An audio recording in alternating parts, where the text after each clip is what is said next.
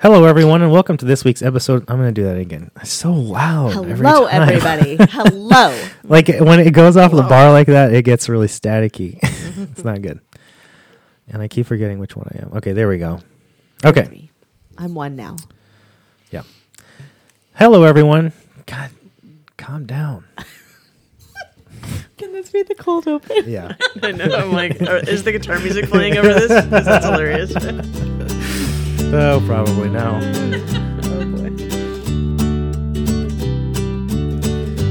Hello, everyone, and welcome to this week's episode of the Faith to Go podcast, your one-stop shop for everything you need to have faith discussions throughout your week with your friends and with your family. My name is David Tremaine, and I'm the Minister of Formation at Good Samaritan Episcopal Church in San Diego. And I am Charlotte Pressler, and I am the Youth Missioner for the Episcopal Diocese of San Diego. And I'm Kathy Wilder. I'm the Executive Director at Camp Stevens. And we are here for the second week of Lent. You're hearing this on March 1st or 2nd or 3rd, anything between 1 and 8. And we'll be discussing, as you know, in our new structure, the gospel for the Sunday that is approaching rather than the Sunday that has already happened. So we will be talking about the gospel for the second week in Lent, which is from the Gospel of John. But first, we are so excited to welcome back Kathy Wilder. So happy to be back. Yes, Thanks for coming a again. Faith to Go Absolutely. All-Star. Yeah. Is that an actual ranking? It is now. Okay. Kathy's well, I guess Mary Lynn and Kathy have both been on twice. Yeah. Fantastic. So they're the two Faith to Go All-Stars. It's a good group. It's a great group. Right. Best group ever. Yeah, for sure. Absolutely. So, Kathy, welcome back. As you said in the opening, Executive Director of Camp Stevens, which we love so much. And as part of that, we want to ask you, instead of about your ministry context, since we've heard of it before, Fantastic. if you have any news or updates from Camp Stevens Yeah, to share with us. Yeah, absolutely. I mean, it's spring, so we're super excited about rolling into some busier times. But the most exciting thing that's coming up just in a little bit here is Camp Stevens Sunday, which we celebrate at all churches in both San Diego and LA Diocese. And I'm excited. I have a staff member who's going to be with Charlotte over at Christ Church Coronado. I'm going to have a staff member over at Good Samaritan. Woo! And I'm going to be in LA, actually, at All Saints Riverside. So Wow. I'm pretty excited about that. And it's just a chance for us to think about Camp Stevens as a part of the ministry families in both of those dioceses, and also think about the work that's done there and the opportunities for, hope and for transformation and healing that can happen in that space, whether you're a kid or adult. And also just a chance also, if you like, to play songbook songs in your Oh, yeah. church. I mean, Don't Stop Believing at a church service would be pretty cool. So if you like. That's right. Johnny Be Good. Johnny Be It Good. could go with today's gospel. Absolutely. Maybe I want Emma to bring Laban with her now to Christ Church. boy. Rock Right? it out. Rock it out. Yeah, Great. absolutely. That's right. And so if anybody is, and I don't know if it'll be too late by the time they hear this podcast, but there's a Camp Stevens Sunday every year.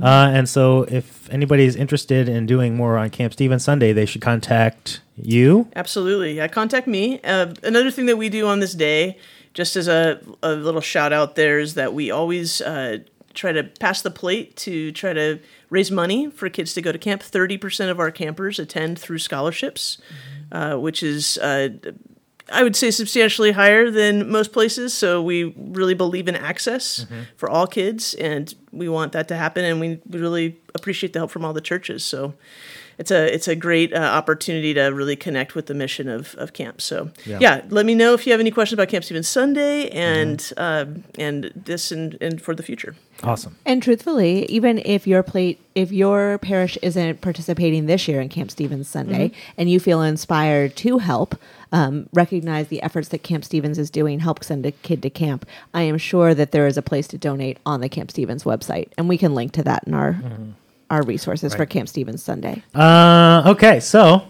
in this line of thought then, we always ask our question, like we answered last week, and you answered last time, where did you see God this past week? In your work or anywhere else? Yeah, so we are part of the Episcopal Camps and Conference Centers, which is an international organization of Episcopal Camps and Conference Centers. We are part of the Beloved Community work that's happening for the Episcopal Church in general, and we're doing the Sacred Grounds curriculum. We do it via Zoom because we're all over the place. Mm-hmm. And it's just been an amazing opportunity to connect with other leaders in our field. And also cool is that we just recently had our national conference, and our conference was in Maryland, and one of the days of our retreat, which is really neat design, is that we get a wellness day. And this year's wellness day, we got to go to D.C., and I always think about connection when I think about God moving in my life. And on that day, we're staying in Maryland on a site that was, the original buildings were built by slaves. Mm-hmm. And they have an incredible tribute, beautiful grave site that they reclaimed as a slave grave site that we had a program with the bishop there. Mm-hmm. And that was a very moving experience. And then we went to D.C. and spent, Emma and Gabby and I, two of my staff members, we spent a lot of time at the African American History and Culture Museum during the day. And then that evening, we went to an Episcopal church that was hosting a rally for the Poor People's Campaign. And the connectivity of that time, and I told it a little bit out of order, but it was, it felt like God was saying, hey, pay attention, wake up, think about, and not a day goes by that when we're working on this curriculum, we're developing designing a curriculum for summer camp to use for racial reconciliation conversations with kids and staff. And that really is very all-encompassing for anyone doing the Sacred Grounds curriculum. It's an incredible opportunity to learn.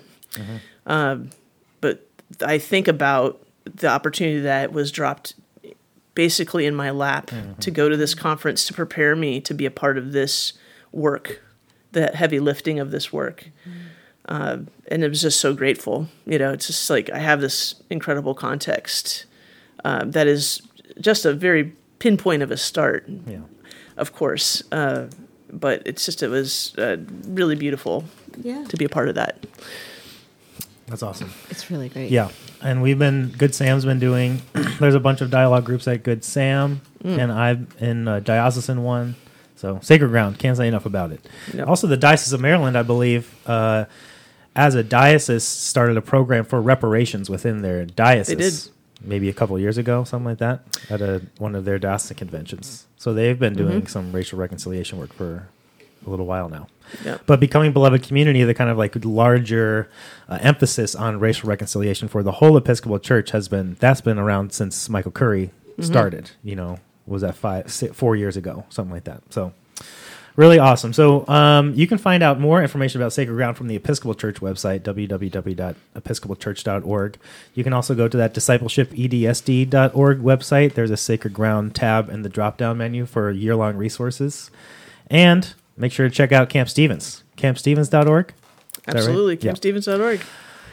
So that's so exciting. All the stuff with racial reconciliation, so cool. And the idea of, developing things for children and youth to talk about, so important.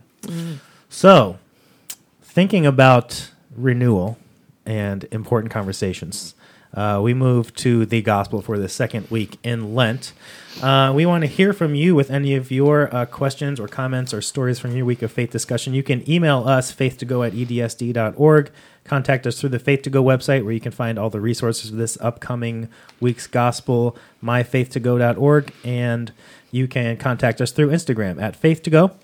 So this week's gospel for Lent 2 is John 3, 1 through 17. Charlotte is going to read it, and then we're each going to discuss a point. John chapter 3, verses 1 through 17. Now there was a Pharisee named Nicodemus, a leader of the Jews. He came to Jesus by night and said to him, Rabbi, we know that you are a teacher who has come from God, for no one can do these signs that you do apart from the presence of God.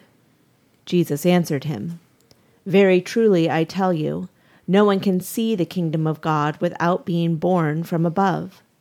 Nicodemus said to him, How can anyone be born after having grown old? Can one enter a second time into the mother's womb and be born?" Jesus answered, "Very truly, I tell you, no one can enter the kingdom of God without being born of water and spirit. What is born of the flesh is flesh, and what is born of the Spirit is spirit. Do not be astonished that I have said to you, you must be born from above. The wind blows where it chooses, and you hear the sound of it, but you do not know where it comes from or where it goes. So it is with everyone who is born of the Spirit." Nicodemus said to him, "How can these things be?" Jesus answered him, "Are you a teacher of Israel, and yet you do not understand these things? Very truly, I tell you, we speak of what we know and testify to what we have seen, yet you do not receive our testimony. If I have told you about earthly things and you do not believe, how can you believe if I tell you about heavenly things? No one has ascended into heaven except the one who descended from heaven, the Son of Man. And just as Moses lifted up the serpent in the wilderness, so must the Son of Man be lifted up, that whomever believes in him may have eternal life. For God so loved the world that he gave his only Son, so that everyone who believes in him may not perish, but may have eternal life. Indeed, God did not send the Son into the world to condemn the world, but in order that the world might be saved through him." All right. So, we heard just now a pretty ubiquitous Bible verse that pretty much everybody, everywhere, whether you're a Christian or not, if you've just been to maybe even like a wrestling match or a football game. Or In-N-Out. That's right. Anywhere. You've seen John 3:16. The cool thing about the lectionary, though, is that we don't look at individual verses. So we actually get to see it in its context with the fact that it goes with a story and in a narrative and with other preceding and following verses. So super helpful just as a basic guideline that looking at individual verses by themselves, not a helpful practice. So I think one just helpful thing is just to say that this part in John 3:14 and 15, this weird thing that this story Jesus references and never actually explains about Moses lifting up the serpent in the wilderness is from Numbers chapter 21. And it's this weird story about the Israelites wandering around in the wilderness, and they do something that God doesn't like, and God sends a bunch of snakes, and the snakes bite all of them, and they're all dying. And Moses is like, "God, please help us do something." And instead of taking the snakes away, God tells Moses, "Make a serpent out of bronze and put it, on a pole and lift it up, and whoever looks at it will be saved." So that's what Jesus is referencing here, is this kind of weird story, which we're going to get into later. But I think that's it. So that's all. Kathy has the first point for today. So, as I mentioned, I'm doing this reading with my Sacred Grounds group, and we're reading this really interesting book called Waking Up White. And one of the stories is really totally digestible book because it's written in stories. And one of the stories is about a kid relaying her experience with her mom, who she's noticing that generationally she's being taught to not question what is real. And so it's in the context of noticing some socially constructed things about race. And it's the person narrating is white. So I thought about that because here's a Pharisee. He's got all the cards in his basket, right? He's got the respect, the title, the privilege, all that stuff, right? So why is he questioning? Right, he's starting to question. And, yes, in the middle of the night, but you got to start somewhere. Right, that's right. You got to give him some props for that. Hey,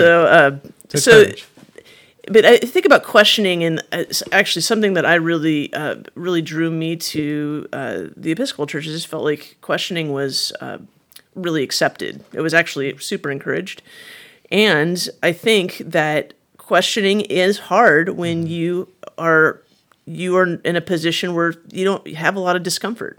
Right. And comfort can be something of a shield or a cushion that makes us not feel like we have to question. So I think the habit of questioning in this sense, is opening a door to transformation and change, and also that will happen through a process of reflection in terms of whoever might think of this, not just Nicodemus, but in general. And that really came true to me as we're reading through the whole entire section, that, you hear John 3:16 quite often, but you don't hear John 3:17, which is that God so loved the world that he gave his only son so that everybody's, going to be saved, right? But it's not about condemnation. It's about, in 17, it's about, the world being saved. Specifically saying not condemning the world, specifically saying to save the world. And, that has, I'm sure, a variety of interpretations of what saving really looks like. And as we know, that's been lived out in many ways. But I really think if you question it, if you say, what does this really mean to believe? What does this really mean to be saved? I think that we can start thinking about the role of Jesus and the role of God in our lives in a different way, in a way that says, let's move forward and think about how what am I doing to really believe in what God is about. So waking up a little bit and getting into the habit of questioning, and therefore getting the habit of reflection, I think is what the frame of this section is.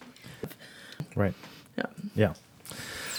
So I think, and the point I want to make kind of flows from yours, because I'm interested in how what Jesus is describing is kind of like the process by which that saving happens when we start to ask these kind of questions. Because it's interesting to think, like, what I hear Nicodemus saying, Nicodemus's question is kind of an understandable response to Jesus. If you've never, say you've never heard this, 2,000 years of Christians saying you need to be reborn or whatever, right? You don't have that kind of language for your kind of spiritual journey. And so you're hearing it for the first time and you're saying, what are you talking about? How can I, as an adult, go back into my mother's womb and be born again? He's taking it very literally, which is understandable. Jesus is saying, if we take it in terms of our current conversation about race, it is the same kind of thing as saying, I thought we were past racism. I think we're all just the same human race. It's like Jesus saying you don't get to just have a reset button. You don't just get to paint over the whole thing, pretend like it didn't happen, and just pretend like everything is fine. It actually takes some really hard, challenging, uncomfortable work. And unless you do that, you can't begin to see the ways that oppression happens. You are blind to it. And that's the first thing Jesus says, is that unless you are born again from above, unless you begin to have your mind changed, unless you begin to start taking part in the mind of God, the vision of God for the world, you're not going to be able to see the kingdom of heaven.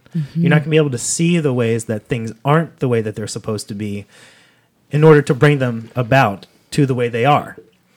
And so he uses this example about the serpent being lifted up in the wilderness from Numbers, like I said in the context part. And again, it's like Jesus is saying, look at this story. What happens is the people do something that causes suffering, okay? And what God doesn't do is zap all the snakes away and make it so that the cause of suffering isn't there anymore.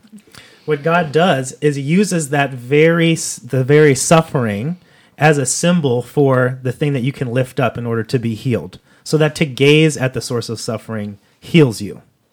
So that it's uncomfortable and painful. It still feels like a snake bite. It doesn't go away, but you can't get there without going through the process of being honest with what has happened. You can't get there without going through the process, the painful process, especially for the people in power and privilege, to say, I've taken part in this thing. I have caused suffering, and I am suffering, and the only way that I'm going to be able to see the kingdom of heaven, to do the things, the actions of the kingdom of heaven, are to gaze at that suffering and like go through it instead of pretend like it doesn't exist or ask God to take it away altogether. Yeah. Right. Yeah. Right. And that actually goes a little bit into my point, which is point number 3, which has entirely to do with the things we cannot see, not because of blinders, but because they aren't seeable. And this will be, I think, the third time I figured out, David, the third time recently where we've talked about the Spirit, which is something we don't get to talk about that much. So the fact that there have been 3 occurrences on a regular basis where we get to visit with the Spirit feels very holy to me to consider that work. And I particularly love the way that it comes into this piece of scripture that we just read, which is the wind blows where it chooses and you hear the sound of it, but you do not know where it comes from or where it goes. So it is with everyone who is born of the Spirit. And that's just so glorious, right? It is so glorious for anybody who has ever stood outside by the ocean, stood outside on top of a mountain, in a field, on the corner of a busy street, and have felt the wind whip by them. You can turn and look, but you're not going to see where the wind came from. It's not like in a cartoon where you have the cloud with the wind poofing out the side of it. And if you turn your head to the other side, you won't see where it's gone. You may see the leaves tumbling in its wake, but you don't know where the wind has gone. Mm-hmm. And when we consider the Spirit that way, that the Spirit is constantly at work in everything that we are doing, in every interaction that we have, in every conversation that we have in this room where we sit right now, well, we don't know where it came from, and we don't know where it's going to go, but we know that it's working right here. Mm-hmm. And being aware of that presence in our life and how we choose to engage with the Spirit, how we choose to work with the Spirit, is the same thing as saying that we need to take our blinders off and we really need to see, right? We don't have to know all of the stuff that lays behind to be part of the journey with the Spirit. Mm-hmm. We don't have to know exactly where the Spirit is going to lead. I'm going to say that part again. We don't have to know exactly where the Spirit is going to lead. And I said it twice because for people like me, that's really hard. I like to know where I'm going. I like to chart my course. I like to make my plan. And that's actually something Kathy and I have in common, in that we both like the outdoors, and hiking and preparedness is really a part of that, right? Well, the Spirit's like, I've got you. Let's go, right? Like the pack is packed. The work is here. Come along for the journey. And being able to live into that conversation is everyday work for me. The good work, the hard work, right? But that listening, not just for God's call, but the way that we're called to be on the journey and allow the Spirit to move through us and with us as we're on that road requires openness and trust. Mm-hmm. And that we aren't always going to know where we're going, but we'll probably know when we get there. Mm-hmm. All right, so 3 points. Point number 1 was Kathy's, and it was about the importance of this last verse, John 3:17, and how Jesus is not here to condemn but to save, and the importance of emphasizing that fact in the midst of all this work of reconciliation that we're trying to do. You know, that Jesus isn't here to hurt us but to help us, not here to make us feel worse but to, help us get somewhere. Number 2 was mine, and it was about the process of that kind of salvation, of being saved, of healing, and how important it is, like Jesus tells Nicodemus, to not pretend like things have never happened or wish them away, but work through them. And that reconciliation happens through an honest truth-telling about what has been true and what is still true and where we want to go. And then the last one is how that process unfolds through the Spirit, which was Charlotte's point, and how we can't know where the Spirit is leading us. But as long as we are being in touch with this journey, we can know that the Spirit is leading and that all we need to do is follow the prompting of the Holy Spirit. So, we encourage you to go back and listen to that gospel again or read it yourself at home. See if anything jumps out, having heard that conversation. We also love to hear from you. You can email us, faith2go@edsd.org, contact us through the website and check out all those Faith2Go resources, myfaith2go.org, or contact us through Instagram and follow us for this gospel from John. For this, we're in Lent 1 and leading up to Lent 2. Also, make sure to keep an eye out for Camp Stephen Sunday in your congregation. Absolutely. And if they don't do it, yell at somebody in charge. Turn them in. Turn them Email in to me. Kathy. Yeah. That's right. And again, we want to thank Kathy Wilder for being here. Thank you so much for being here. Yeah. Great. All Thanks star. for being here. Yeah. All-star. So we hope you have a holy second week of Lent. We hope that you get a lot out of the gospel this week. And stay tuned for more from John's gospel, because we're going to be hearing a lot of it over the course of Lent in year A this year. And we'll be back in your feed March 8th to talk about the gospel for Lent 3. And until then, say goodbye. Bye, everybody.